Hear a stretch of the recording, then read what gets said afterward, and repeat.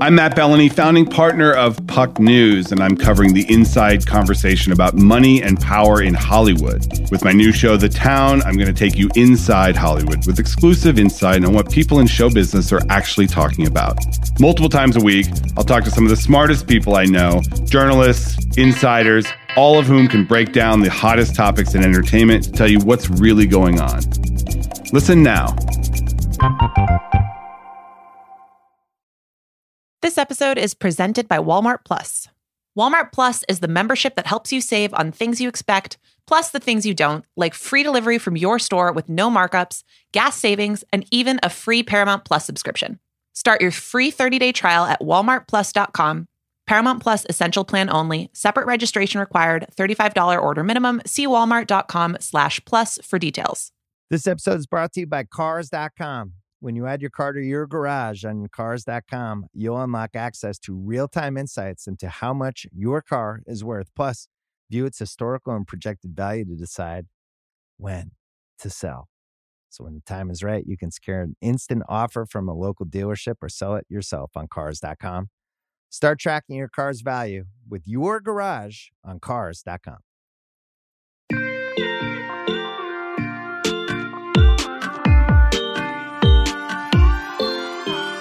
Hello, and welcome to Every Single Album, One Direction. I'm Nora Princiotti, joined, as always, by Nathan Hubbard. Nathan, we are at the end of our One Direction specific journey here. How are you doing? How are you feeling about it? I'm not great. How did we come in second to the Biebs on this album? It's a tough scene. What Nathan is referring to is that we are going to talk about Made in the AM, One Direction's fifth album, on this episode. All these lights, they can't blind me. With your love, nobody can drag me down. Which was released in November of 2015 and debuted at number 1 in the United Kingdom, but number 2 in the US behind Justin Bieber's Purpose. Oh. My mama don't like you and she likes everyone. Which maybe we acknowledge with chagrin, depending on how good or not so good you feel about the Bieb. I actually feel, I'm going to be honest, I'm a bit of a believer. Yeah. Iffy personal decisions aside, but Purpose, Look, I don't know if that was the high point of the Bieber experience. Made in the AM actually did better in its first week sales than 4 did. It's just that we had the Biebs comeback album that got in the way of a 5th consecutive number 1 debut on the US charts. Where are you now that I need you? I mean, it's okay. Also, I quibble with Purpose because I don't think it's like top to bottom super strong, but like the highs on that album. Yeah, they're pretty high. They're pretty high. And honestly, asking the that's eternal just question, is it too late now to say sorry? Yeah, I know that I let you down. Is it too late to say sorry now? honestly, he's getting back at them for stealing his haircut. But the truth is, like, I think this is where chart position is a bit misleading because the demand for what we saw was higher than ever. Drag Me Down gets released unannounced, no warning, absolutely blows up Spotify, absolutely blows up the charts. There is a ton of excitement and enthusiasm for what's happening now. You know, scarcity is the driver of lots of demand, and you have a fan base that is desperate in this moment for some validation and confirmation that this thing that they have been hotly following for 4 years now is not going to disappear. Right. So our last episode was on their fourth album, 4. Now there are 4 members because Zayn is gone. Womp and womp. I'm curious, Nathan, if just where this album sort of fits for you in One Direction's discography now that we are at the end of going through it, if this feels like a different album, if this album still feels kind of attached to 4 for you, where, like, break that down for me. I miss Zayn, but this album stands on its own. I love the songwriting on this album. Lyrically, as we'll see, I have a hard time finding the shittiest lyric. I think they did a great job of evolving and maturing their sound. And I think that Liam and Louis get a lot of credit for that, with maybe a hat tip to Niall too, who plays a role on this album.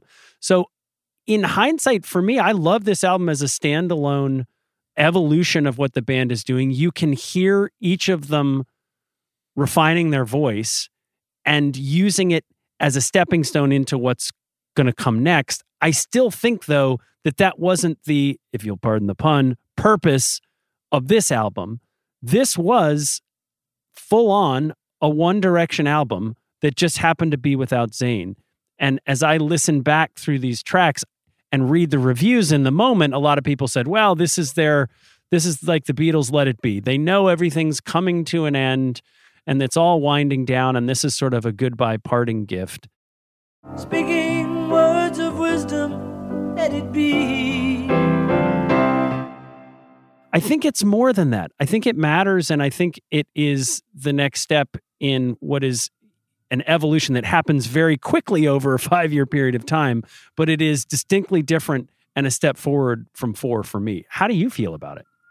Well, so I'm with you in part and not in full, and I think that makes sense because... What's new, Nora? Yeah, exactly. The story of One Direction, like in its entirety to me, is about these two sort of conflicting impulses and functions, one of which is just boy bands are naturally ephemeral. How could this possibly last? We have to squeeze every drop of production and productivity out of this group, out of these boys in as short a period of time as possible, work them to death in a lot of ways that created a lot of things that fans loved. Yes. And kept giving them more and more and making them fall more and more in love with this group, but also were really hard. And then the second track and the second trajectory which emerged, which was maybe even unbeknownst to the people who found them and started working with them, and maybe to the guys themselves initially, these are really musical people who had a lot to offer. Yeah. And as the wear and tear of what they went through and the pace at which they were operating and all of the outside pressures and Zayn being upset and all of that, as all of that starts to take its toll, the fact that they've gotten this real musical training and are coming into their own and discovering what they want to be as artists, all of that is coming more and more and more to the forefront. So there's... Do you think of this as a One Direction album? So where I arrive is that I really, really do, because I actually think of this album, funnily enough, as not necessarily totally similar to 4, but I do couple it with 4, because those are the two One Direction albums that I think are spectacular pieces of music, spectacular collections of songs that I just, I feels like a group that's firing on all cylinders. And also they fundamentally sound like they were made with instruments more so than computers, which is something that I ascribe to the guys kind of discovering what they wanted to do and what they wanted to be. So you hear them come through, I think, more in those two albums than in the earlier ones, which I think carry themselves with some really, really wonderful music, but especially more so than that, just with an attitude and with some sort of lightning in a bottle moments, like What Makes You Beautiful, just sort of for no good reason whatsoever being a perfect pop song. You don't know you're beautiful. That's what makes you beautiful. So it's funny that when they go through this, what should be a seismic shift of Zayn leaving and what was in a lot of ways, musically, it doesn't feel that different. No. There are differences, but they do get to make this album and still be and feel like themselves. And I think part of that is because the music is becoming, there's more and more of the guys in the music. Yeah. So even though there's only 4 of them left, they're really putting themselves into the stuff. But we still have Julian Bonetta, we still have John Ryan, we still have Jamie Scott participating in every single track on this album. Yep, totally. And not we'll talk about it when we get to collaborators, but they're not adding to the group all that much in terms of who's influencing the writing and the sounds. There's new people here and there, but that's the core group, and it stays intact. So that probably has a lot to do with why it's fairly consistent, even when they've been sort of shaken by Zayn leaving. For sure. All right, shall we just get to it? Let's get to it. So you mentioned Drag Me Down already. Nobody can drag me down. Nobody. And that's the biggest hit, right? It peaked at number 3, which tied it with Live While We're Young, and was only behind Best Song Ever in terms of where they wound up on the Hot 100. It was the first single. They get the music video where they're astronauts, and, you know, Harry drinks from the rainbow mug next to a robot, and it's very exciting. Yeah. It's also super zeitgeisty because there's sort of a Zayn, nobody can drag me down angle For sure. to this. You're with me? I am. There's no doubt. I mean, look, first of all, this album has an aura of celebration around it. Boy bands did not get this far. NSYNC made 3 albums that mattered, and don't bring me all the Christmas stuff that they did. That shit doesn't count. It's that time of year. Christmas time is here. Like this is a real now canon of work. And this song has some of that celebration in it. It also gives just enough innuendo that people can read whatever they want into it about the Zayn departure. Is there bitterness in this song to you? If this is One Direction doing bitterness, that actually kind of says a lot about One Direction, right? And the personalities that are in this group, because Right. this actually very well might be them doing bitterness. It's really not all that bitter. Look, the live version of this song is unbelievable. Harry sings the hell out of these vocal descents. Nobody can drag me down. Nobody can. He's tossing his hair out of his face, but, you know, he's singing like a superstar. It's really some next level stuff. Louis on the pre-chorus. Whoa. Louis smokes this song. He's got an edge. It's wow, has he come a long way. If I didn't have you, there would be nothing left. The shell of a man that could never be his best. He totally has an edge and he's come a long way, but he also, you need that nasal quality. Yes. Sometimes. And there's a sharpness to it that works so well here. And it's amazing He's a razor to sort of in see the where song. he is. Yeah, I totally. agree. And, But you it's know, the Louis, biggest. yeah, it's definitely the biggest. I need to bring up something that has to do with this song. Oh, So boy. there was an interview that the guys did about a lot of the songs on this album, just the album as a whole. But Liam is talking about this song, and he says that Jamie Scott, when he brought it to them, before playing the song for the guys, he described it as a mixture between Tayo Cruz and Maroon 5. We gon' light it up like it's dynamite. This love has taken its toll on me. Come on, man. How can they say that? Well, so apparently this did not really go over well. And Liam's like, what are you, Tayo Cruz and Maroon 5? What do you want us to do here? And I don't think he explained it in the best way possible, but it was like whatever. He said it's a mixture between Tayo Cruz and Maroon 5. And we were like, what? Like, that doesn't make any sense. And when they heard it, they still didn't love it. They thought it was kind of too different from the sounds that they were super into. According to Liam, what they tweaked to get comfortable with it and to be more into it had a lot to do with the drum sounds. And particularly if you listen, it's a lot of hand claps. It's a lot of like cymbals. All my life, you stood by me when no one else was ever behind me.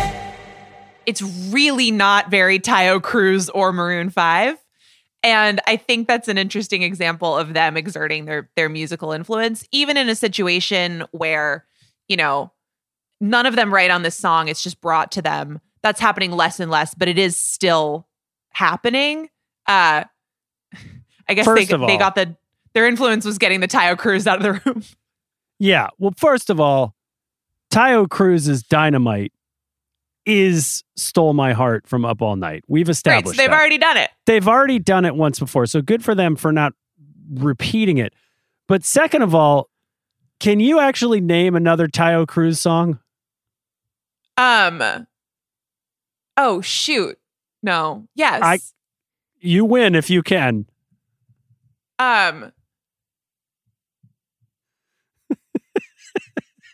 Oh, yeah. The Hangover song with Flo Rida. I got a hangover.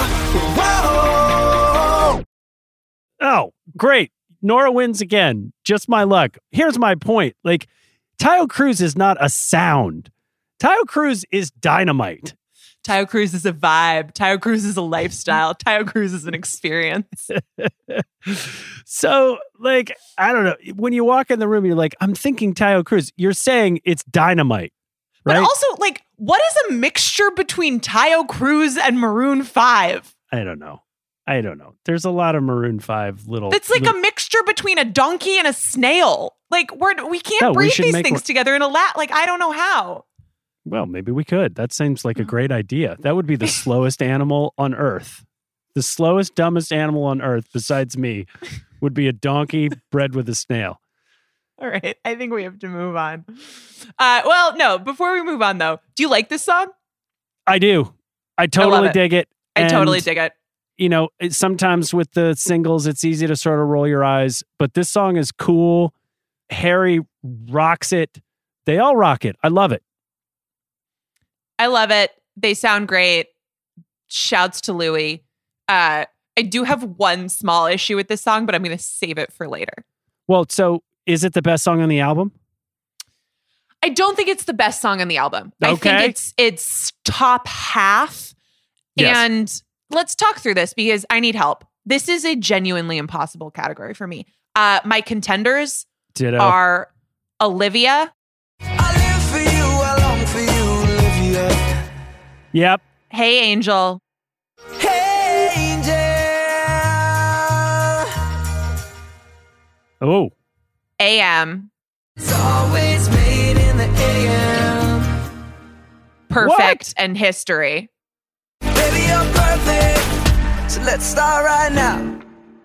You and me got a whole lot of history. But it's pretty hard for me to not bring up What a Feeling. What a feeling to be a king beside you somehow. I think the bonus tracks are really good. This album is stacked. I think this album is stacked, and particularly, I think it's really consistently good. So help me, please. okay. First of all, I think the right answer is Temporary Fix. I'll be a temporary fix, you control me, even if it's just tonight. Yeah. So that's what I was when I say I think the bonus tracks are really good, what I mean in my head is Temporary Fix. Yeah, I slays. mean, I have a problem as I have throughout the course of this journey with the fact that this is, you know, Sex on Fire by Kings of Leon.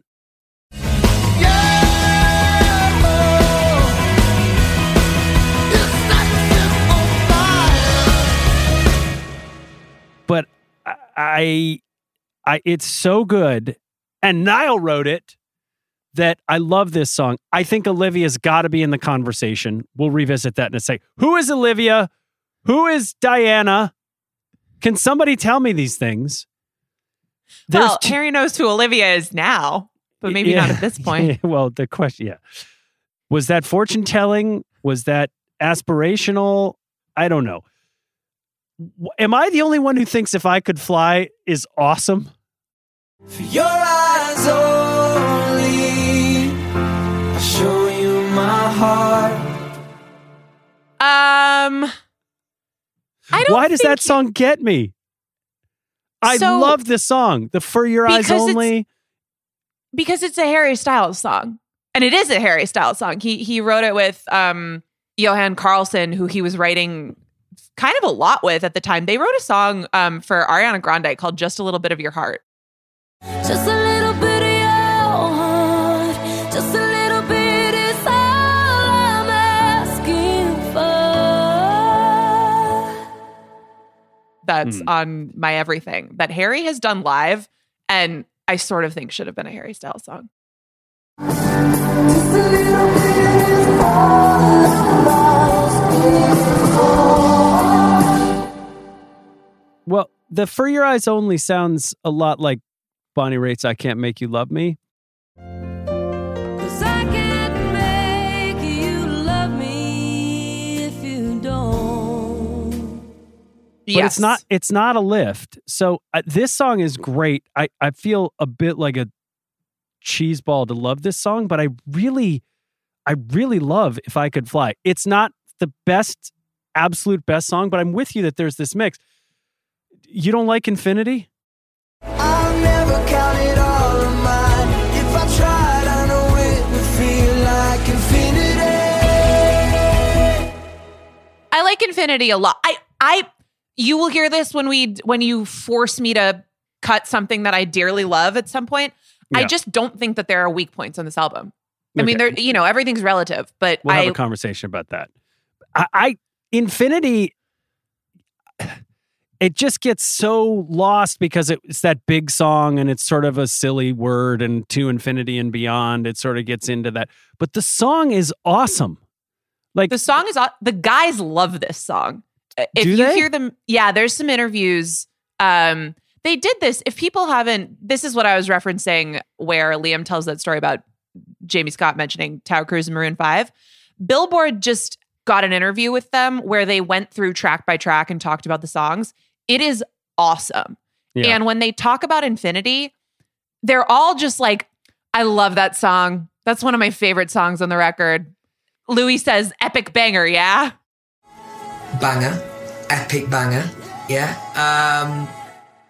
Yeah, it is. I mean, they've got the Fix You outro drum thing, but most of the entire song is basically E to B to A, but there's that one section at the end at around the 3:35 mark where they go E to B and then they drop to F minor, F sharp minor. If I tried, I know it would feel like infinity.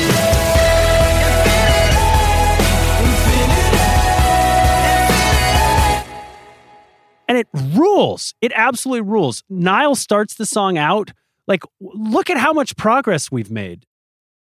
Down to earth, keep on falling when I know it hurts. And there's just something about this song that for me resonates really deeply. I'm with you though, Nora. It's really hard to pick what's the best thing on this album. And those are the four for me. I don't know that I can pick between them. How do you feel about Hey Angel?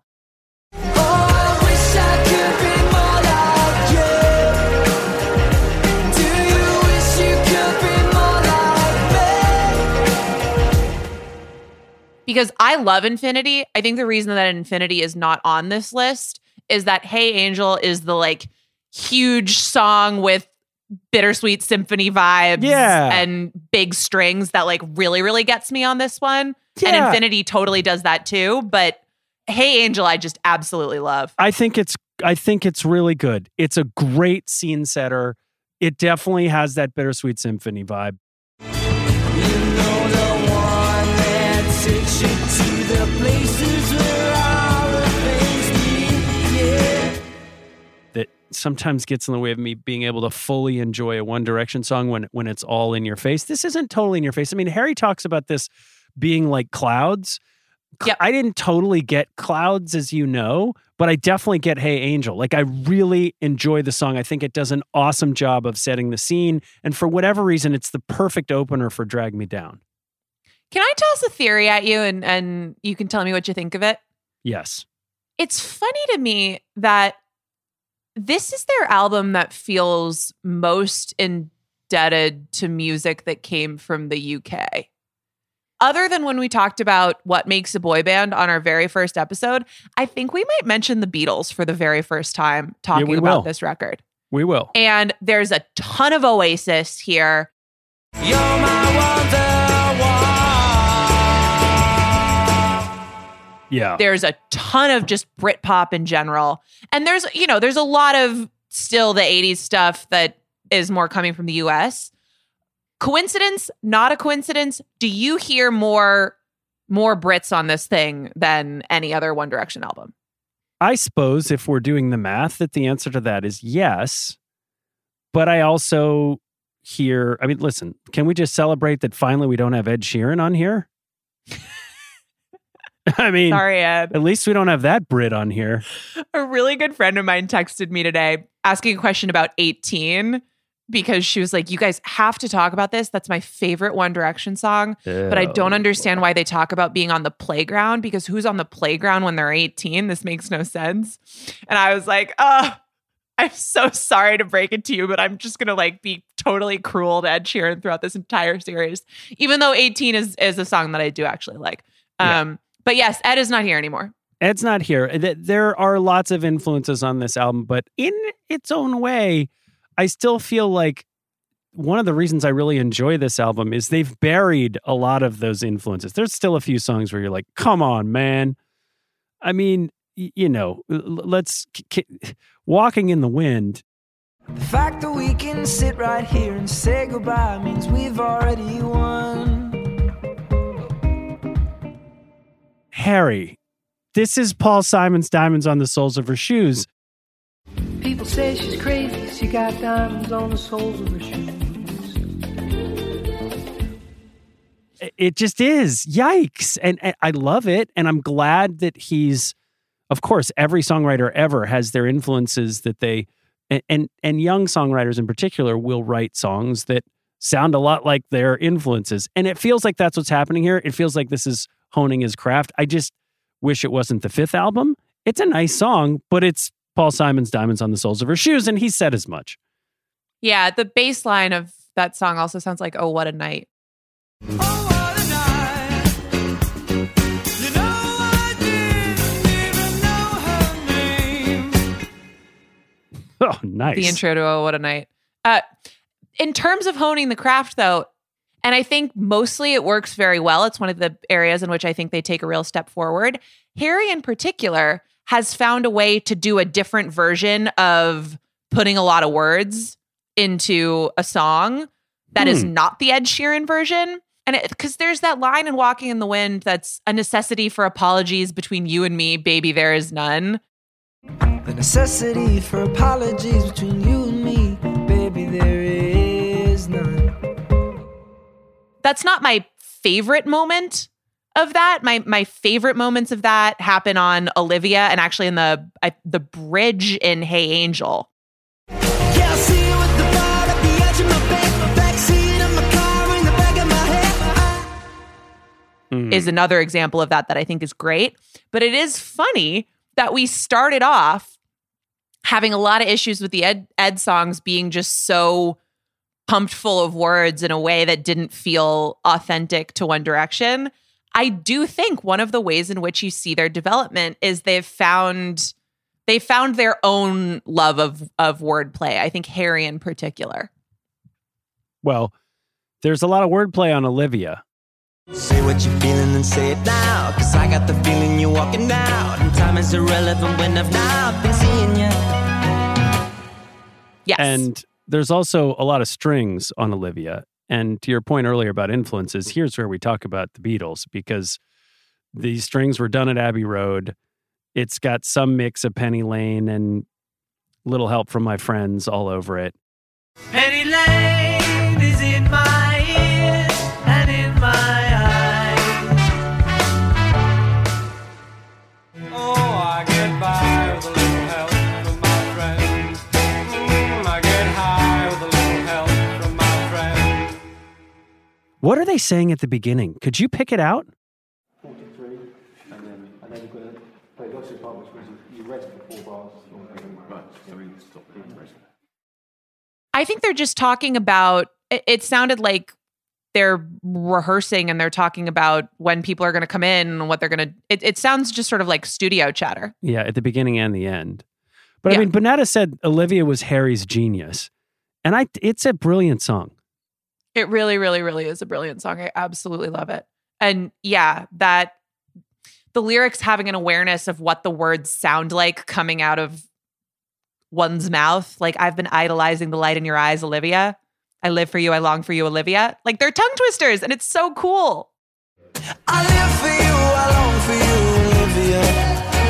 I've been idolizing the light in your eyes, Olivia.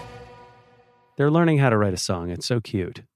It's so adorable. I love them so much.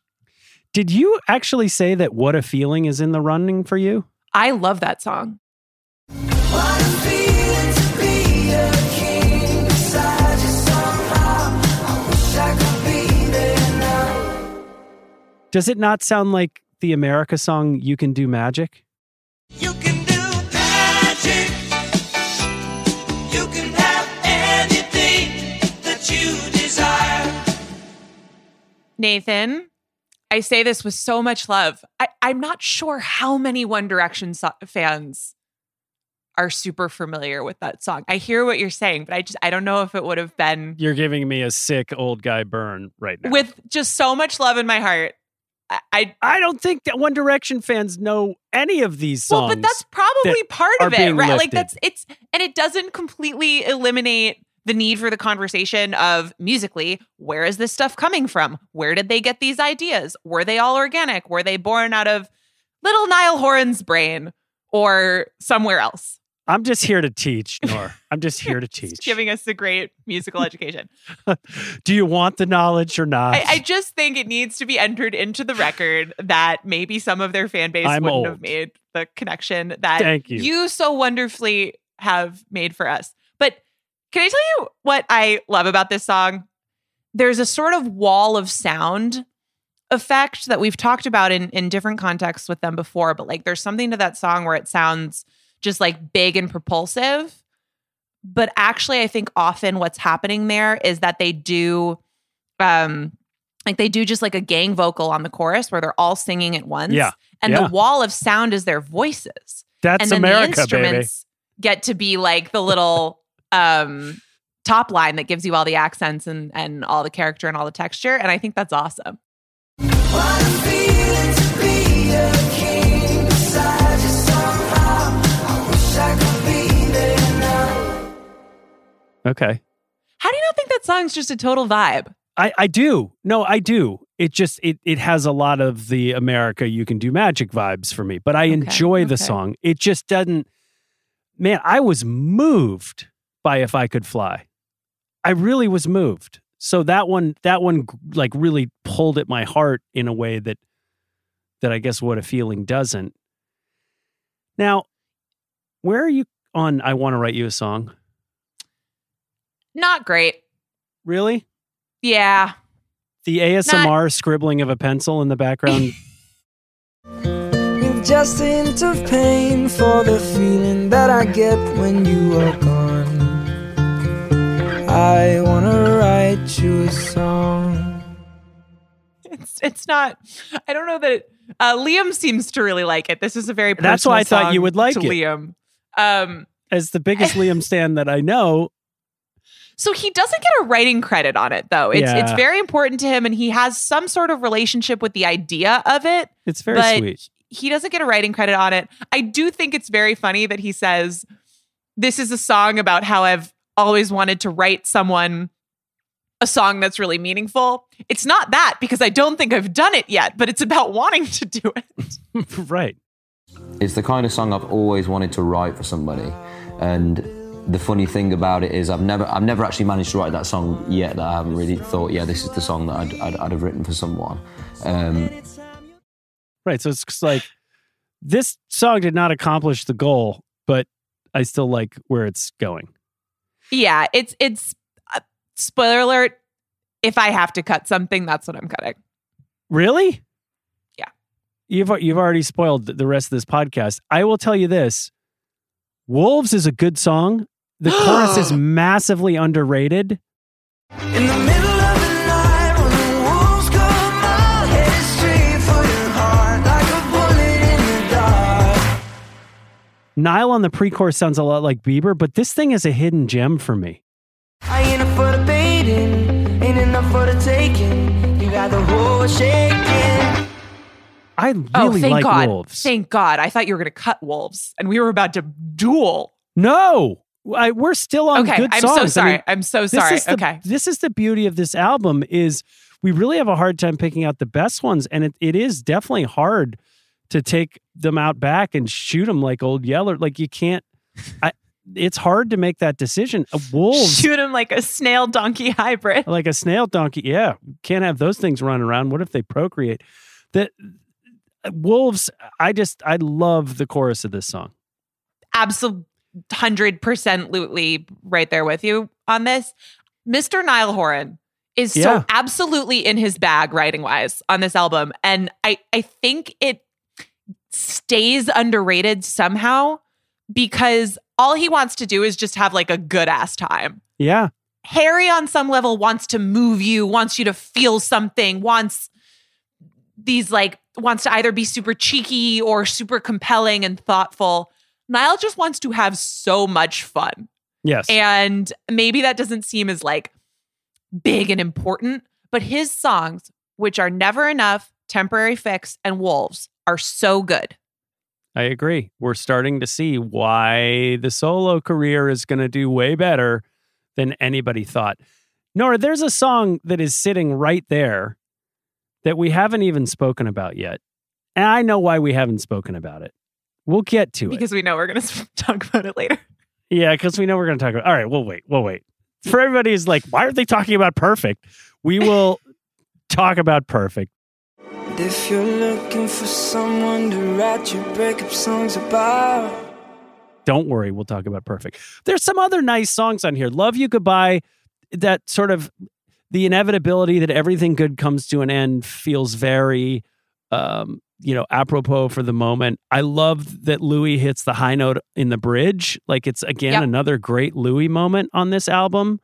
to the places we've been and the nights we've had. Because if this is it, then at least we could end it right. I mean, Never Enough is not up there for me, but the Liam High Come Ons are cool, and Niall wrote it. It's pretty fun. I love that song. Yeah, I just think it's a blast. It's not top cream of the crop on this album for me either, but I think it's just an absolute blast. It's not filler for me. End of the day, same thing. I mean, I think these were maybe two different songs. Love can be frightening for sure. All I know at the end of the day is you want what you want and you say what you say. That they just sort of stitched together and made one with the tempo changes and stuff. Yeah, but I think that's really cool because how many times have we talked about, okay, a lot of these songs are 3 minutes or less and they don't always, there are a lot of really short bridges in One Direction songs. We talked about that concept a lot with Taylor Swift often pushing herself to make sure that she felt like there's enough song in every song. And sometimes I think you could criticize earlier One Direction songs for really not having all that much song. It's a really good hook and some other stuff to fill it in. That song's got a lot of song. Yeah, it has a lot of song. The chorus. All I know at the end of the day is you love who you love. There ain't no other way. Felt like a hat tip to the queer community in ways that they hadn't done as overtly before. Maybe I don't have that right, but I think that's right because I do think this is the era for that, right? Particularly because there's I mentioned it earlier in the Drag Me Down video. Just at one point, Harry's drinking a coffee with the robot, but he has the mug that has like a big rainbow on it. Harry sometimes seems to pull a lot of the halo for that, but this does feel like sort of a cross-band thing that they understood their audience really well and that they were willing to actually put that into words. I think that makes this song special, I think. Yeah, I mean, the audience deserves a lot of credit for it too, right? Because there were big fan groups that put in a lot of work to host meetups at their shows and form a community, make that fandom a really wonderful space for a lot of people. So the boys deserve credit for it. Harry gets a lot of the halo, but he also, not that the others didn't, but he did a lot of the work. Yeah. He's certainly been out front in a lot of ways. Yeah. But the fan base deserves credit for that too, I think. Well, I think I sang the praises of Temporary Fix. It obviously has the Sex on Fire. It has some of the Everybody Talks by Neon Trees. It's still just such great Nile work. You made a case for AM. This is the only song on the album where all four get writing credit. They also use the phrase talking out of our asses, which I think is the first time they actually use something that resembles a swear word. I mean, do I have that wrong? We're just swimming round in our glasses and talking out of our asses like we're all gonna make it. I think that's right. It just doesn't even sound like so much of the joy of this album is the fact that a lot of it sounds like stuff you would sing at 3:00 in the morning, right, in a piano bar, just being really silly with your best friends. Right. And maybe that's a cleaned up image of what was actually going on in their relationships with each other and at the time. But that's what, if you're a fan that's just wanting to still be a part of this thing while you can, like, that's a pretty nice gift to the fans to sort of put that front and center. And there's something about that line that I think just captures that. Why did they call this Made in the AM? Well, so there is the pun or whatever you want to call it with AM seeming like it could mean after Malik, but they also made it in the AM, right? Like these guys did a lot of the work at 4:00 in the morning. Yeah.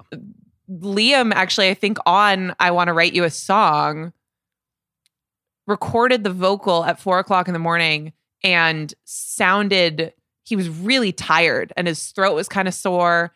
They ended up liking it. So anytime you think that your heart is gonna sink, you know it won't.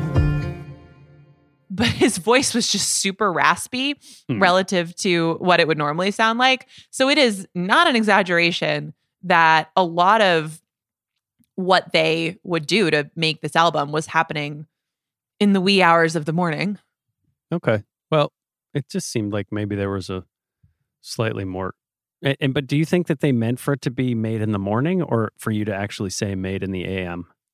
I think they must have meant made in the AM because that's what they say on the song. Gravitated to. Yeah. Okay. Well, and also, won't you stay till the AM? Yes. Is the line on the song. Won't you stay to the AM? Agree. Well, we've talked through lots of these songs that we like, and you sort of tipped your hat onto what you would cut. What would you cut? I Want to Write You a Song is my cut. You really would. You really would. I really would. I just found Long Way Down to be just meh. We built it up so high and now I'm falling. It's a long way down. It's the only one where I was like, it's meh. And it doesn't stick with me. It's not something that I feel like I need to listen through to. There's something on I Want to Write You a Song. There's just a sweetness to it that I enjoyed. And maybe it's the ASMR shit in the background that keeps me going. But I don't feel like I need to kill that one. So I do like a couple of things about Long Way Down. I like that a lot of the instrumentation, it goes up and then it goes down.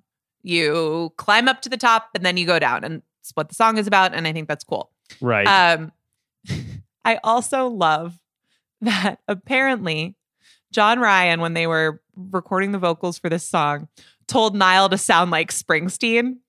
And Niall was just so deeply tickled by this idea. And there's an interview where he talks about it. And he just is like, he told me to sound like the boss. And he thinks it is just the greatest thing. And apparently they told him that he kind of got it, which might have been throwing the guy a bone. But that backstory sort of charms me enough that I'm into the song. Well, this is definitely the hardest album to pick something to shoot. But the category is what we would have cut, and we have to make a decision. So for me, it's Long Way Down. For you, it's I want to write you a song, ignoring the sort of Beatlesness of it. Can I rant for a sec? Yes, please, Nora. You know I love when you do. Pay apps are way too public. Uh-oh. What happened? Okay, so some rando hearted a payment from 5 months ago, and I realized people can see my entire history, who I'm paying, full names. It's super weird. Yeah, it is super weird. Well, how are you going to pay your friends then? I'm asking for a friend. Apple Cash. It's all in messages. You can literally send cash like a text, and it stays between friends. Random people can't see it. Did you just pay me $1 on Apple Cash? Shh. Services are provided by Green Dot Bank, member FDIC. Terms apply. This episode is brought to you by State Farm. You might say all kinds of stuff when things go wrong, but these are the words you really need to remember. Like a good neighbor, State Farm is there. They've got options to fit your unique insurance needs, meaning you can talk to your agent to choose the coverage you need. Have coverage options to protect the things you value most. File a claim right on the State Farm mobile app and even reach a real person when you need to talk to someone. Like a good neighbor, State Farm is there. This episode is brought to you by Essentia. A better you starts with better hydration. Essentia is on a mission to inspire people to do what matters most. Their proprietary ionization process transforms water from any source into ionized alkaline water, providing water that's 99.9% pure with a pH of 9.5 or higher. Essentia overachieving H2O, the #1 ionized alkaline water. Shop now. Who's their most important collaborator? Okay. You're going to surprise me here. Yeah, I think I might. Unless whenever I think I'm going to surprise you, we are in a secret mind meld. And okay. I just don't know. So we'll find out. But let's see. I think their most important collaborator on this album, particularly because we talked earlier about how the core team has kind of been established. The core songwriting team and the fact that the guys are going to write some stuff together, contribute on some stuff on their own. That is all static for the most part, at least in terms of progressing from 4 to Made in the AM. Yes.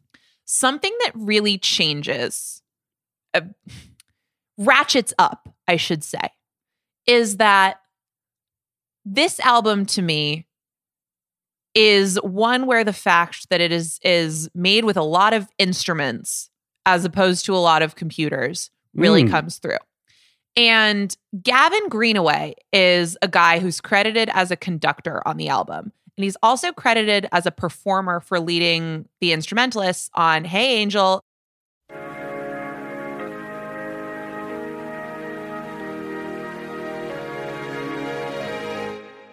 Infinity,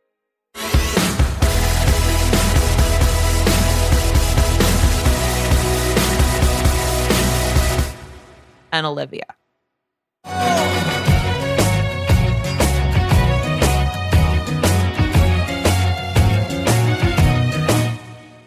Three songs that I like very much.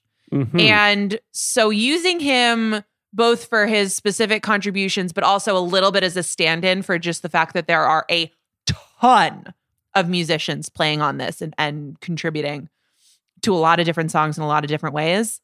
He is my most important collaborator. I like it.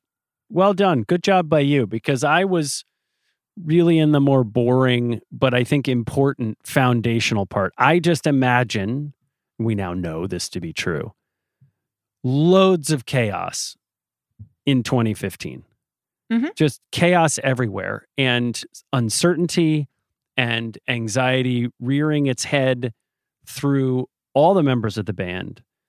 And in those very choppy seas, you generally need a leader who is going to stay even-keeled and relatively dispassionate and keep moving ahead. And to me, it feels like Julian Bunetta, John Ryan, and Jamie Scott were that even-keeled boat that sailed through the tumult in the seas and really gave these boys a voice. They're not boys anymore. They're young men. Gave these young men a voice in a moment in which a lot of other people were speaking for them. Yeah, I like that. I think also, for what it's worth, Jamie Scott really is part of the squad. And I don't know that I felt like I did a good enough job of crediting him on earlier albums just because Julian Bunetta and John Ryan were a team of two initially, but he was the one who was not a member of that initial two-person team who seemed like he really, really stuck with them as a collaborator and a songwriter. So I'm into that. I would also add that they sort of had one outside source who helped them funnel their voices into the public ear, I suppose, in a way that felt effective and kind, who is James Corden. Yes. Who they have a long history with, and I think becomes... Actually, there was the split second where I thought about making him the most important collaborator. Sure. Just because I think it was a real comfort that they had someone who they could go do big interviews with and promote their stuff, who got them, had an established relationship with them. And you can hear, you know, he asks them about Zayn. He asks them what's going on. He makes jokes about, can I join the band now? I know where you're... Did you ever think, oh, hang on, we know that, is there any, like, you need to be a British guy, I imagine. Wears a nice blue suit. To fit, you know, voice of an angel, dances his life. Did you ever think, did you think about it? Did it cross your mind? No. But there's a compassion to it that's not always... It's very fatherly, yeah. Yeah, and there are other examples of that on other shows to varying degrees of fault with the hosts that are not like that. Like there's one appearance where they go on Ellen and like, it's fine. It's pretty funny, but she's asking a lot about Zayn. And at one point, Harry just goes like, you could cut the tension in here with a knife. Have you talked to him since he's been gone? No. Yes. Yeah, a couple of times. Yeah. Yeah. He's doing okay? Yeah, he's good. Are you lying? No, genuinely. Okay, why are you laughing then? Because you could cut the tension in here. Well, they're just questions. Let's make some jokes. And the start of Ellen's downfall. Yeah, it was. I will say there were some other things that came of that appearance that were pretty funny. So I'm not saying it was necessarily bad television, but I do think that it was nice for them to have an outlet like that where they felt comfortable. Well, what was Peak Harry then? Did it come from one of those performances? All right. So I absolutely flip over Olivia in general. And for that specific reason that I love how he kind of writes in the tongue twisters. And to me, that's a real step forward. But I can't let this category pass without acknowledging one of my favorite Harry Styles moments of all time. It is not really a musical event, but in 2015, the year that this album comes out, Harry goes to a Fleetwood Mac show in London, and he brought Stevie Nicks a carrot cake that he had either baked or at least piped frosting of her name onto. And that is just one of my favorite things that's ever happened in the history of the universe. Well, it really starts a lovely friendship. Truly a lovely friendship. Is musical. I mean, Harry's going to bring Stevie Nicks out on stage on several occasions, and they're going to sing Landslide together. But how else? I mean, baked goods is how you start a friendship. The South knows that, and apparently the guy who stepped out of a bakery and into stardom never forgot what it takes to lock down a friendship. Good job by you, Harry. Where are you on carrot cake? You know, I'm okay with it. The spice, I'm fine with. I mean, if you brought me a homemade carrot cake as a peace offering, I would absolutely consume it. Why do we need a peace offering? Because we disagree on almost every point in these podcasts. But it's over the I Want to Write You a Song feud of 2022. As everyone knows. Look, I agree with you. That's a great peak hair. For me, I just can't stop looking at the hair. It's just 90s Eddie Vedder, Pearl Jam. It's way too much hair. So long. It's so unkempt. He doesn't really look great with it, but watching him muss with it and he's constantly, it's just always in the way. It's like he consciously chose to have this annoying thing on his head that he didn't really know how to deal with. And yet the sort of the sweetness and wonderful naivete of Harry Styles is that he still can't exactly figure out what is this thing that keeps bothering him. And the answer is, Harry, it's the hair. And I'm glad it's going to disappear at some point. But man, it's like it's an animal. It's like a donkey mated with a snail and took up shop on his head. And he still hasn't figured out what's going on. I think it's because Harry secretly wants to be a rock star more than he wants to be a For sure. heartthrob. Because he really doesn't look great with it. And all things are relative. But he's constantly fussing with it. It seems like it gets greasy and it's just a little silly. Yeah. And I sometimes I look at it and I wonder if he was almost like, I need to get the swooning to calm down just a tiny bit. Don't really think it worked. But he was rebelling.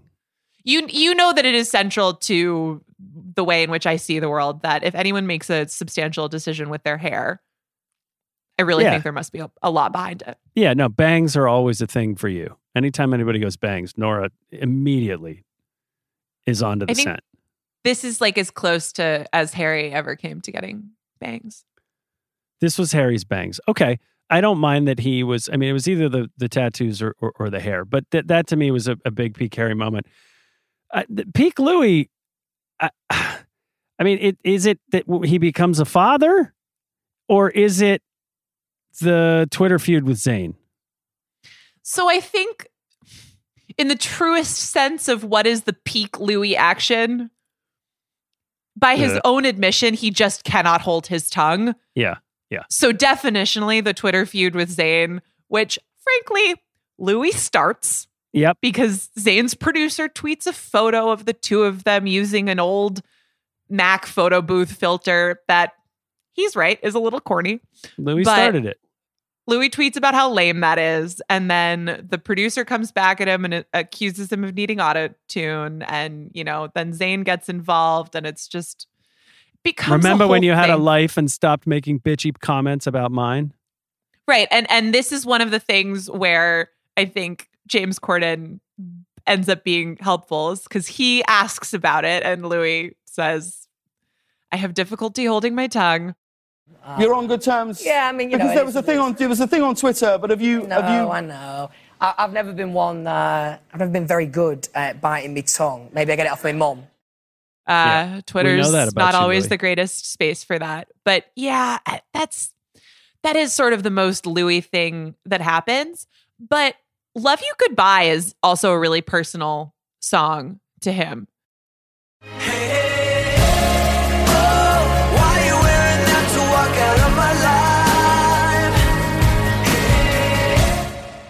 Which I think is sort of fitting because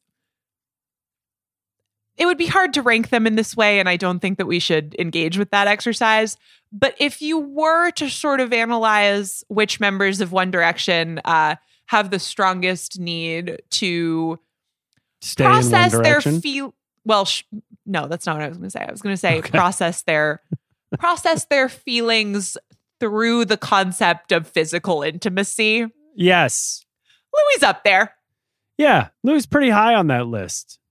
I'm not sure I anyone agree. in this band is low on the list, though. But Louis high on the list. Yeah. I think there's not a lot of underperformers when it comes to horrendoggery, as it were. Ironically, maybe Niall, although temporary fix. You caught my attention, you were looking at me first. All that I can see is you waking up in my t-shirt. That's what I'm saying. Well, speaking of, doggery. Look, I think Louis on this album, you can't understand Louis until you hear this album for me because of the songwriting, because looking back, the direction that he has pointed One Direction, and maybe this is his sort of elder statesman, even though Liam always sort of was the father. We'll get to Liam in a second. I do think that this album reflects very kindly on the impact that Louis had on this group, even if it wasn't always grabbing the microphone and making you go, wow. Finally on this album, there are moments where I hear Louis grab the microphone and I go, wow, Yeah, and I think that's the thing that grabs you the most because it is that progression. It's something that where there's been change over time and his ability to do that. Where he's been consistent is as one of the core songwriters, and he's also he writes on Perfect. It's with Harry. Yeah. End of the day, Long Way Down, What a Feeling, History, right? Which they all do, and Love You Goodbye. Which, by the way, does that sound like Apologize to you? And it's too late to apologize. It's too late. The way you look, I know you didn't come to apologize. Yeah, there's Tedder all over that thing. Yeah. There's Tedder all over these albums. It's fine. They loved Ryan Tedder. I'm kind of into it because when I hear something as Apologize, I kind of hear it mashed up with Apologize because Taylor did it. It's too late to apologize. It's too late. It's too late to swallow in my pride. Ooh. So it almost makes me into it. All right, that's fine. Look, if we're going to talk about vocals, though, we got to get to My Peak Liam, because My Peak Liam is Liam stepping in to pick up Zayn's vocals. I mean, he really did it. And I miss Zayn, but this album does not suffer from lack of high parts. Harry doing the Drag Me Down high parts, and then Liam just stepping in all over subtly and not in a way that is sort of showy and overly dramatic, but he carries a lot of water here. Girl, I hope you're sure what you're looking for. 'Cause I'm not good at making promises. Totally. My Peak Liam is a vocal moment as well. It's not necessarily so much a note as it is a screech on Never Enough when he does that. Yes. It's never, it's never, it's never, it's never. Ah! It's never enough. It's never enough. It's never enough. Yes. Kelly Clarkson! No, Kelly Clarkson! He has some really good screeches on this album. He's you know, the high come-ons are just great on Never Enough. And they just set him loose. I mean, there must have been some substance involved in some of these choices that night. I'm just saying. I have no comment. He was really on fuego that night. On fuego, indeed. I mean, maybe the reason that on I Want to Write You a Song, when they recorded it at 4 a.m, his voice was hurting was because he'd been screeching. Yeah. Well, that's probably it. But speaking of Never Enough, for me, that's the part of Peak Niall. He is really turning into a writer here. And the seeds of his solo career are right in front of you. And I think a lot of us in the moment missed it and didn't ascribe as much talent to the young lad, probably because his personality, speaking of carpool karaoke, just overwhelms everything. I love that he sat in the front seat. Oh, stay. Coffee cup. He's just so fun. Like, he, of all of them, loved being in One Direction. He loved being a star. He loved having fans. Like, he was made for this. And even in that episode, like, Louis sitting next to Harry, probably like worried about what people are going to say that he's in a car next to Harry. He's looking out the window a little bit. Harry is just being Harry in the middle. Liam's in the back, like Harry's making playing sure. with his hair. Yeah. Liam's making sure everybody has the seatbelt on and chiming in. But Niall's in the front, just so fired up. He's totally eye-effing the camera the whole time. It's just great. A chatterbox. He's just a total chatterbox. And it's so funny because it's in some ways, it is the exact same guy who didn't exactly knock it out of the park with his X Factor audition, but Katy Perry was just so deeply charmed by his presence that it was like, yes, more of whatever's going on here, just more of it. She got peer pressured into letting him through, but some of the other judges had a sense. Either way, we know that serendipity of all those guys getting through is what made this band the band that they are. But now they're only 4 and Zayn's gone. Do we do Peak Zayn when Zayn's not in the band? Well, so hold on. We can't move off of Niall quite so quickly because I do want to talk about Never Enough. Okay. Because it's not, I didn't put it in my group of favorite songs, but I still want to give it its flowers because I just think it is so much fun. I think the sort of acapella, like doo-woppy thing to it is so cute. The Yes. horns are awesome.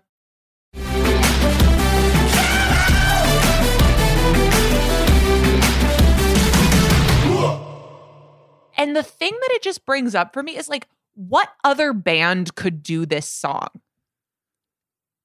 The only thing I came up with was Kiss. Kiss?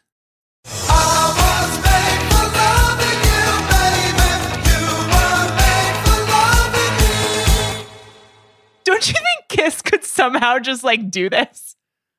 This is a weird question. It's weird. It makes me feel weird because I've never really thought about the band, others covering the band songs because I'm always so focused on how the band is covering other people's songs. Kiss would be great doing this. Queen could do this song. Yeah, it has to be like a high comfort with ridiculousness. Bobby McFerrin could do this song. Maybe. Fun All could right. do this song. Maybe. I'm not sure. Like, Really? yes, but this song kind of would not be that good in the wrong hands because it has so much spirit. Mm.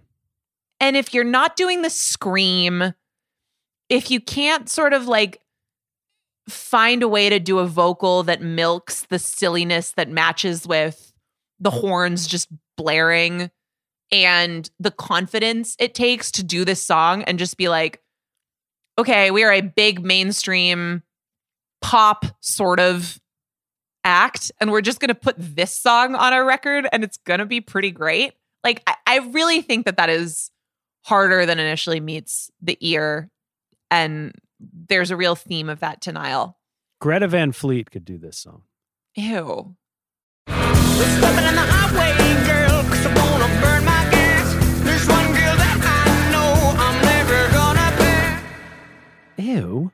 What did I get an ew for that? I'm not into the Greta Van Fleet version of Never Enough.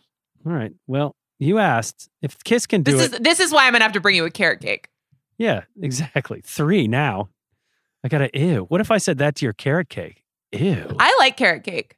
I had a karaoke birthday party where there I'm was a sure carrot you cake did. several years ago, and it was a little controversial, but I was into it. Well, it's the whole thing. We're fine with carrot cakes. It certainly made things happen. Are we doing Peak Zane or not? Yeah, I think we got to do Peak Zane. Okay.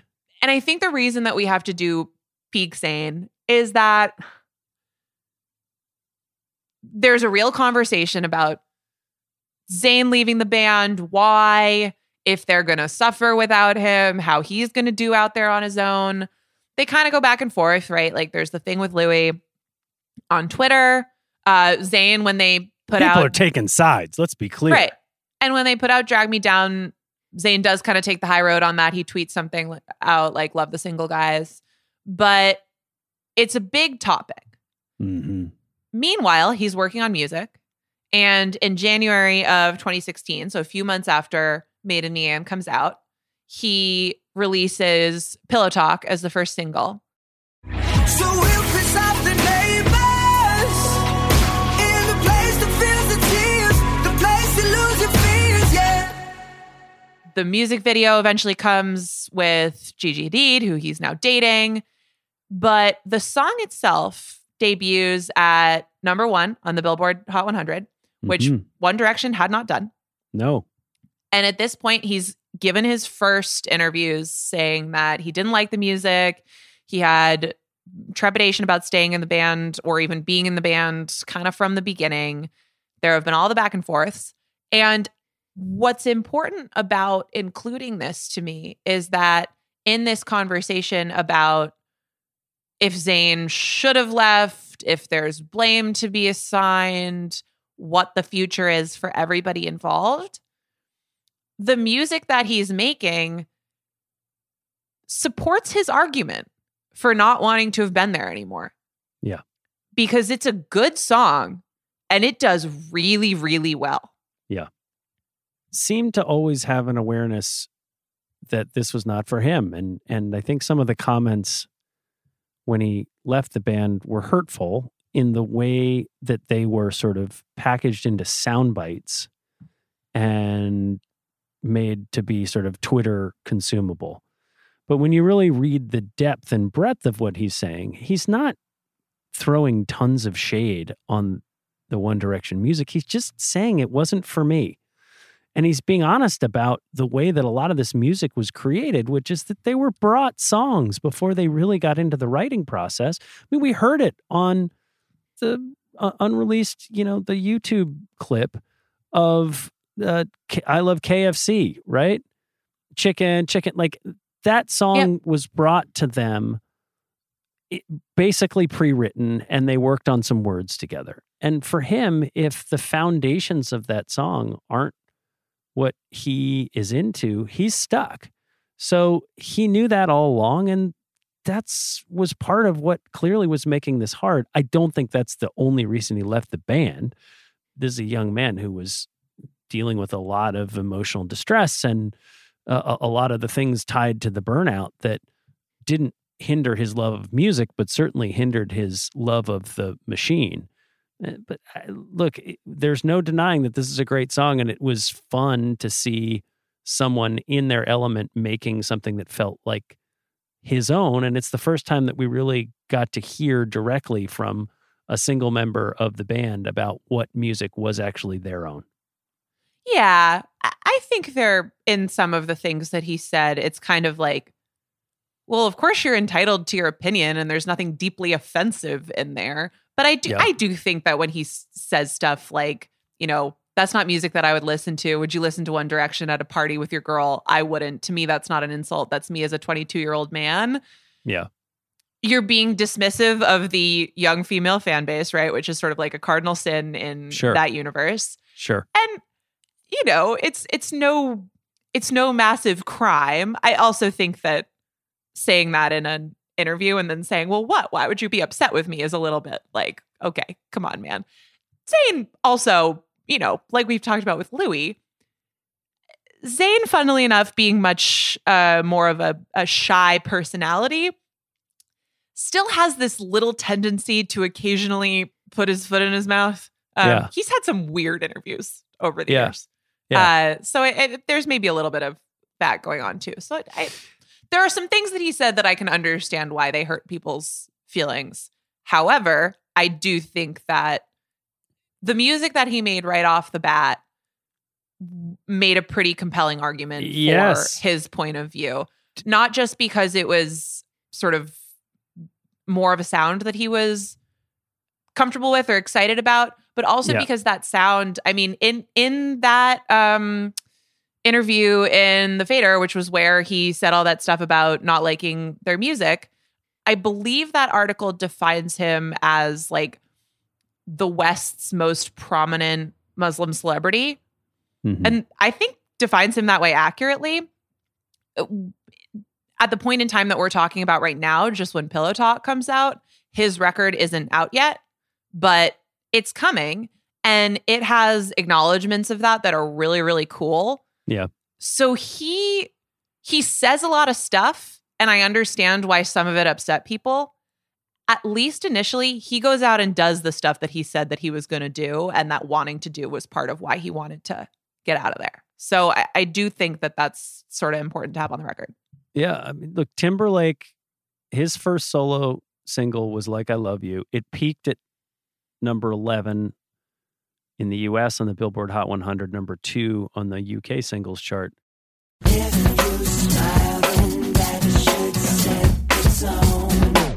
Which is to say, it did not do as well as this song did.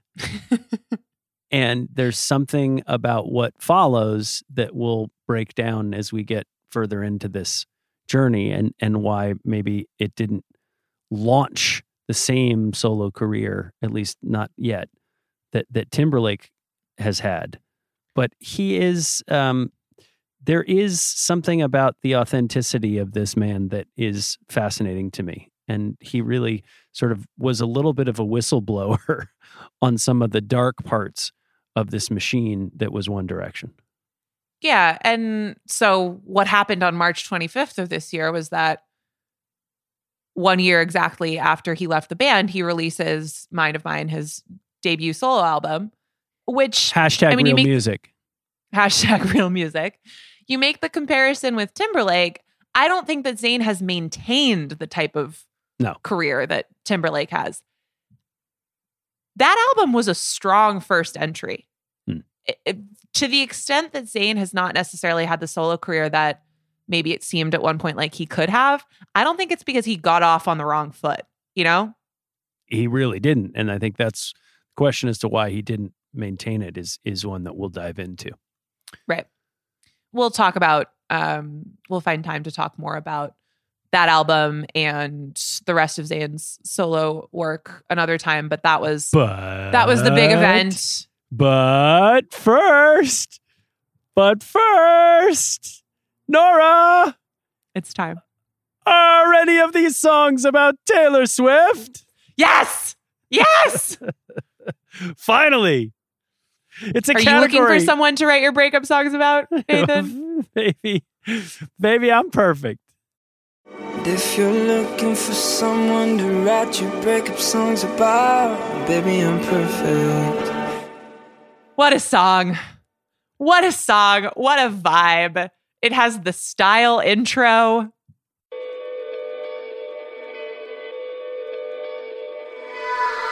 I might never be a knight in shining armor.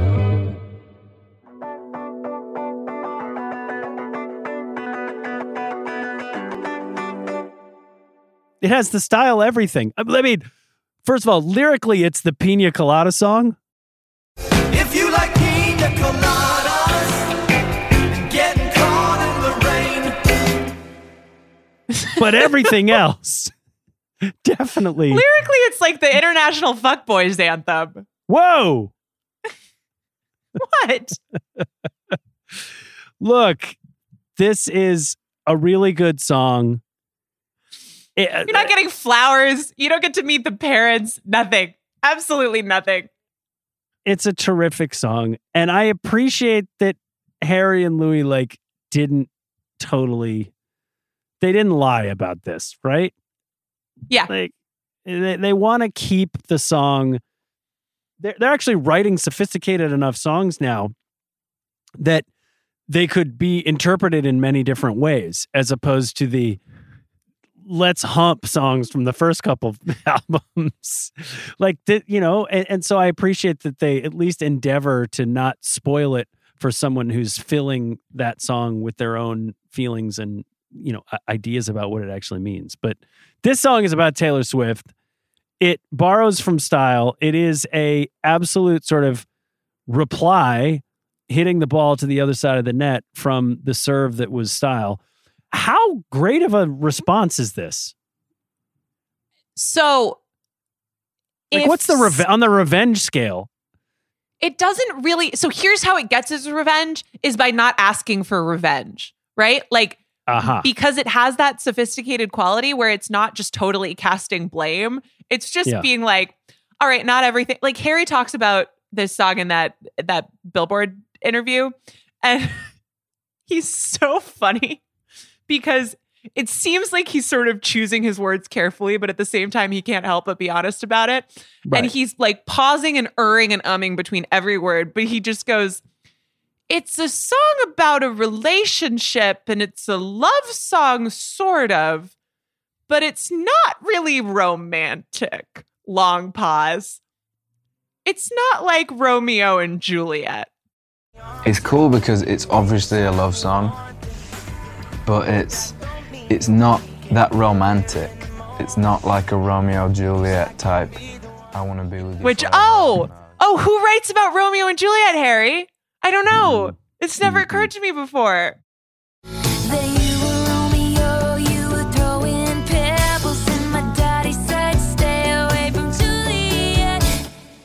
So I think in the sense that it gets its revenge, it's sort of like, was this really ever the relationship that the other person might have thought it was. And Yeah. did we have more of an understanding of this not being particularly serious or destined for love and marriage as it could have been made to seem like it would have?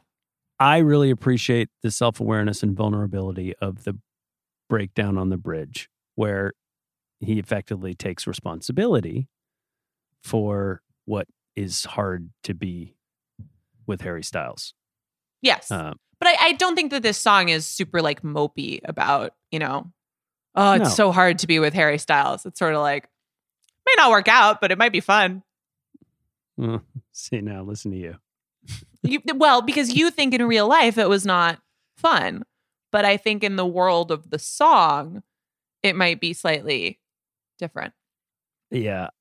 How they actually wrote this and what was the coaching and guidance from Harry to some of the other songwriters and, is a novel yet to be written. But we know. Yeah. We know Well, the answer, but particularly just because the use of style in this song is very smart. I'm not going to say that it rises to the level of ethering someone by using their own sound as, say, Dear John, but you and I are on record as thinking that that's a pretty neat trick, and I think they get points for that here as well. And I say they because I don't know if that's Harry. I mean, we were talking about those Ellen interviews. Harry doesn't always want to talk about this, right? Now, he might be much more comfortable talking about it in the music than talking about it on television. But there's an appearance where they're on Ellen and they're playing Never Have I Ever. And one of the questions is, never have I ever written a song about me. And at first, Harry holds up the card that says never. And everyone in the audience is just like, no way. Bullshit. Okay, never have I ever had someone write a song about me.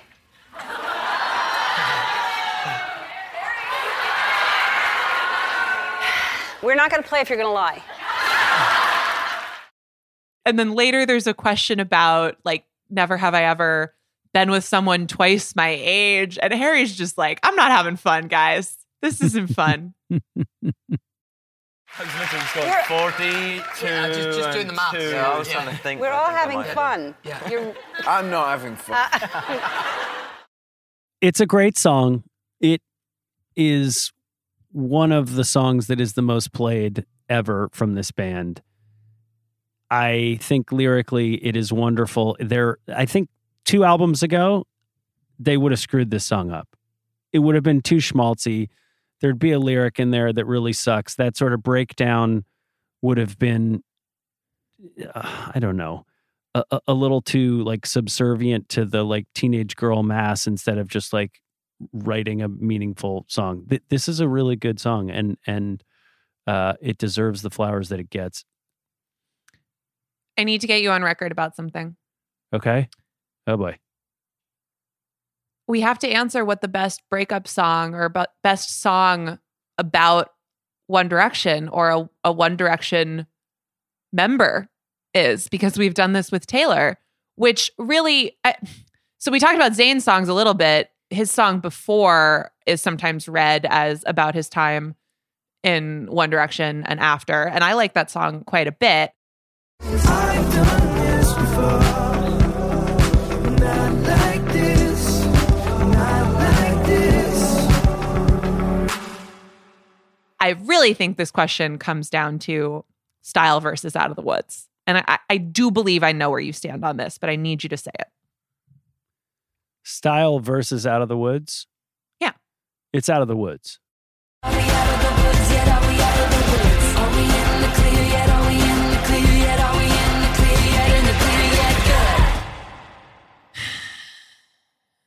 Yeah, see, I'm just not, I think it's style for me.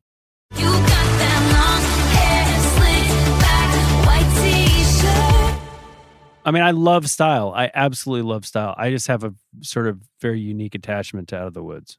I know. But it's okay. It's a fourth carrot cake. We don't even need to break carrot cake over that. Like, we can have both. We can have carrot cake and chocolate on this one.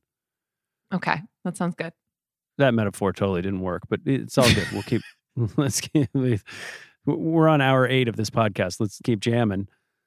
we know what happened on March 25th, which is that Zayn released a solo album, and this is really where this date starts to take hold.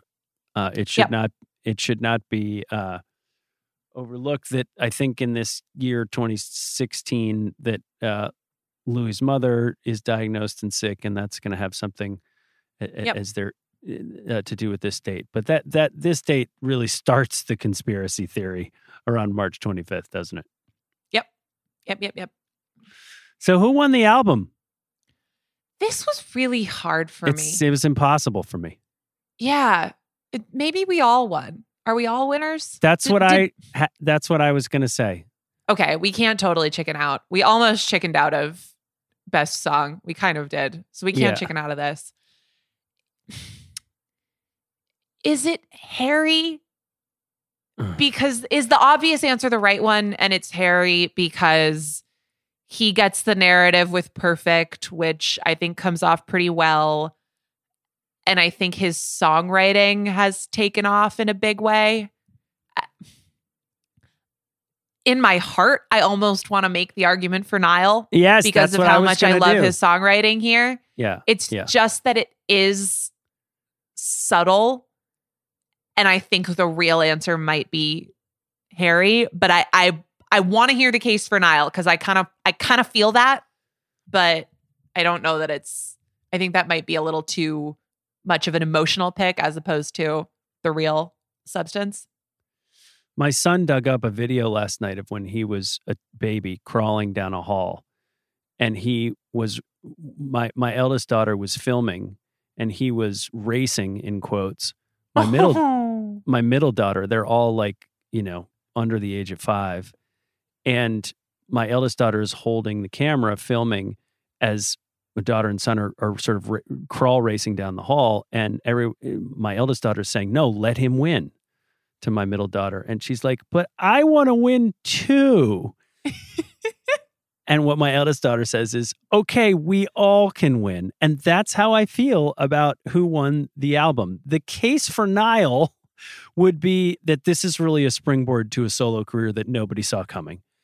And that he was able to use this last go round. I mean, he'd been developing it through time. I love you go back and look at the videos of them teaching him guitar. Like, he was always a student of this craft because he wanted it so badly. And I just think you could say that he won the album because a number of the songs, you made the case yourself in the way that you sang from the rooftops about a few of the songs that he wrote. But for me, I really think in this moment of chaos, frankly, an enormous amount of pressure, probably more pressure than the follow-up album, the second one, an enormous amount of pressure, so much chaos that we don't understand behind the scenes. At this point, their own nerves are frayed. Their own anxieties are flaring. They delivered this. And this is one of the best pieces of work that they put out, as you said at the top. Can I tell you why you're absolutely right? And Niall totally won this album. Yes. Is because I forgot to give you what is actually my peak Niall because I was so excited to talk about Never Enough. Okay. I'm going to invoke James Corden again for the 90th time. Wow. He's getting a lot of love here. They went on his show and they played Tattoo Roulette. Where, and maybe this was real, maybe this wasn't, but everyone was going to pick a box and all the 4 remaining guys plus James Corden, all 5 of them were going to pick a box. 4 of them inside the box were going to have the word safe. 1 of them was going to have the word tattoo. And the person who got the box that said tattoo was going to get a tattoo on the show. Right. And Niall, at this point, the only member of One Direction who doesn't have any tattoos, is so nervous about this. And it gets down to so they all open the boxes one by one. And like Liam opens his first and he's safe. And then Louis goes and he's safe. James Corden goes and he's safe. And so it's down to Harry and Niall. And Niall, like, Harry has to go give him a hug. At one point, James Corden's like, oh my God, your hands are shaking. Look at Niall's face! Oh my God. I'm sorry, Niall, but honestly, in that I have never felt more alive. And he is just so adorably terrified by this. Harry ends up having to get the tattoo, so it's okay. And Niall jumps up and down with delight at not having to get a tattoo. And it is just so precious and wonderful. And I love him so much. So there it is. Niall wins. I rest my case. Well done. Is there a swoony lyric on this album? Man, there's kind of a lot of them. I think I really might have to give it to If You're Looking for Someone to Write Your Breakup Songs About, Baby, I'm Perfect, because it's just awesome. I know, but it's not swoony. It's not, but it's a weird kind of swoony, but it's a little swoony. Okay, fine. I'm not really the best judge of this. The one that I love, other than that, I mean, there's a bunch on this that I really love, but I just love the cadences on Olivia, and I've been idolizing the light in your eyes, Olivia. Yes.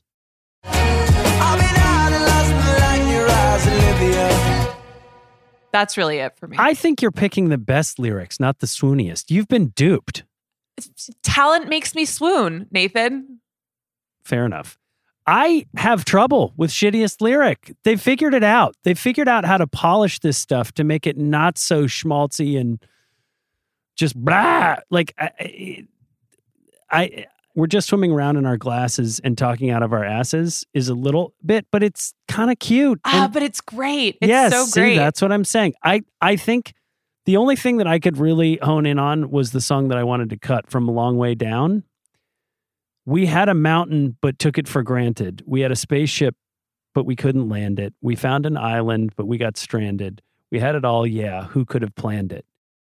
We had a mountain, but took it for granted. We had a spaceship, but we couldn't land it. What do you mean we had a mountain, but took it for granted? That's the only part. I'm like, you climb to the mountaintop, but you take for granted how far you've climbed.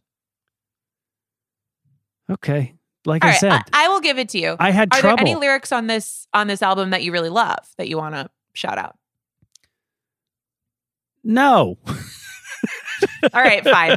I was trying to get you to do it because I am going to give my own entry into lyrics that I do not like on this album. Fine. And it is just one very specific thing. Okay. Other than the fact that yet again on Love You Goodbye, they are just incapable of not including the phrase "give it to me" on songs. If tomorrow you won't be mine, won't you give it to me one last time? But that's not it. That's not it. I think we need to ban these boys from writing about boats. Oh. Because in I Want to Write You a Song, Yep. all of a sudden I it's thought just, about this. I want to buy you a boat. I wanna build you a boat, one as strong as you are free. Yeah, but and it doesn't work for me. Okay. And on Drag Me Down, how am I on I've the got other a side of river this for argument? a soul, Yeah. and baby, you're a boat. Yeah. I got a river for a soul, and baby, you're a boat. Baby, you're my only reason. I suppose the argument here is that the river keeps the boat afloat. Yes. They have lots it's of floating metaphors that use boats. I think they should take a break from the nautical nonsense. Maybe it's because Louis always worn so many stripes. They felt like they needed to put a few boats in here, but I don't know. Well, I am fine if you have problems with some of the lyrics. I really had trouble finding it. You asked me what my favorite lyric. It's probably the For Your Eyes Only in If I Could Fly. There's just something about that. But I think it's really just the melody and the tone of the voice and all that. It's not like that's a lyric that no one's ever written before. I get tripped up by that with them too, though. Like there's stuff on AM where I'll think that it's really the lyric that compels me, and then I'll listen to it a bunch and go like, there's just such sweetness to this melody on certain lines that it gets me. That's okay. That's their superpower. That's what happened to me on this album. But in the best way, I went through this album and didn't find anything that I was like, oh, that is so cringy. I wish that so hats off. We finally got a lyrical journey from Up All Night all the way through to Made in the AM there's this wonderful continuous journey of those two album titles that in and of itself is a nice little sort of lyrical play. Here we are at the end, and they have definitely found a way to take what was schmaltzy plastic pop into something that matters. And that's the wonderful journey of this band that is not over, is it, Nora? Absolutely not. But before we go, we got to do it. We got to give the album a grade. All right. We've really been all over the map on these things. So I'm very intrigued as the harshest grader in the duo. What do you think of this album? It's really, I'm just going to give it an A. I'm going to break form and just do it. Straight I think up? This is their best album. Wow. I thought about an A-. I thought you were going to say that 4 was your favorite, but this is their best album? 4 has my favorite songs on it. Okay. Yep. We've made a distinction. But this one is more consistent top to bottom. And as an album, the song crafting is in a place that I think it hasn't been before. And there's consistency here that I don't think that they've gotten to before. Again, this is one of those things that I think about when we talk about and think about, losing a member, right? Yeah. I wonder if there are songs on 4 that I think have a little more heart. Okay. And I love them in my heart just a tick more. But I also think that there are more that just don't quite hit the mark. So I think since we are grading the album, this is the best album, and I give it the best grade. I agree with you, Nora. Another carrot cake. I agree with you. I didn't give it an A. I gave it an A-. But I agree with you that this is their best album, start to finish. And I think that's probably a somewhat controversial take that you and I have, because I think there's a lot of people who feel like it's 4. We'll see. But for me... And to those people, I say very, we have very carrot valid cakes opinion. for you. We have carrot cakes for all of you. But we also, I think, when we just talk about album that start to finish, for me, lyrically, melodically, song crafting, instrumentally, the progression of each of these young men, R.I.P. Zayn from One Direction, this album has it. It's an A- for me. And particularly because some of the stuff that we liked but didn't necessarily totally love. I like Clouds more than you do, but we still like Clouds. We get Clouds. I like Clouds quite a bit, but then it's just something about on this album, they're able to sort of take those concepts and then they become something like a Hey Angel that just improves on the form, right? And there are those fourths and the harmonies on the bridge of this song where it just goes to another place. I see you at the bar, at the edge of my bed, backseat of my car, in the back of my head. I come alive when I hear your voice. It's a beautiful sound, it's a beautiful noise. And there's just a tension to it that's different. And Justice there's so for much If cool I Could stuff on this Fly. album. I just want to yell about it and scream about it forever. Me too. But we can only go so long. So we are through this catalog, Nora. What's next? It's unbelievable, Nathan. Can't believe it all started with What Makes You Beautiful, and now we're here. Are we done? What's We're next finished? is we're That's it? so not done. And what's next is what's next, because we're going to get into what the guys did as solo artists, because unfortunately, spoiler alert, they do break up after this. That's just a sad note to leave this episode on. But the happy note is that we will be back talking about our guy Niall next, I think. Right, Nathan? And that's why Niall won this album. We're going to make the connection and see where he goes from here. Is it going to be good? Is it going to suck? Stay tuned. This has been Every Single Album, One Direction. I'm Nora Princiati. As always, he is Nathan Hubbard. We will be back on Thursday when we dive into the boys' solo careers, which is going to be really exciting. Thank you, as always, to the fabulous Kaya McMullen for producing on this episode, and we'll talk to you guys soon.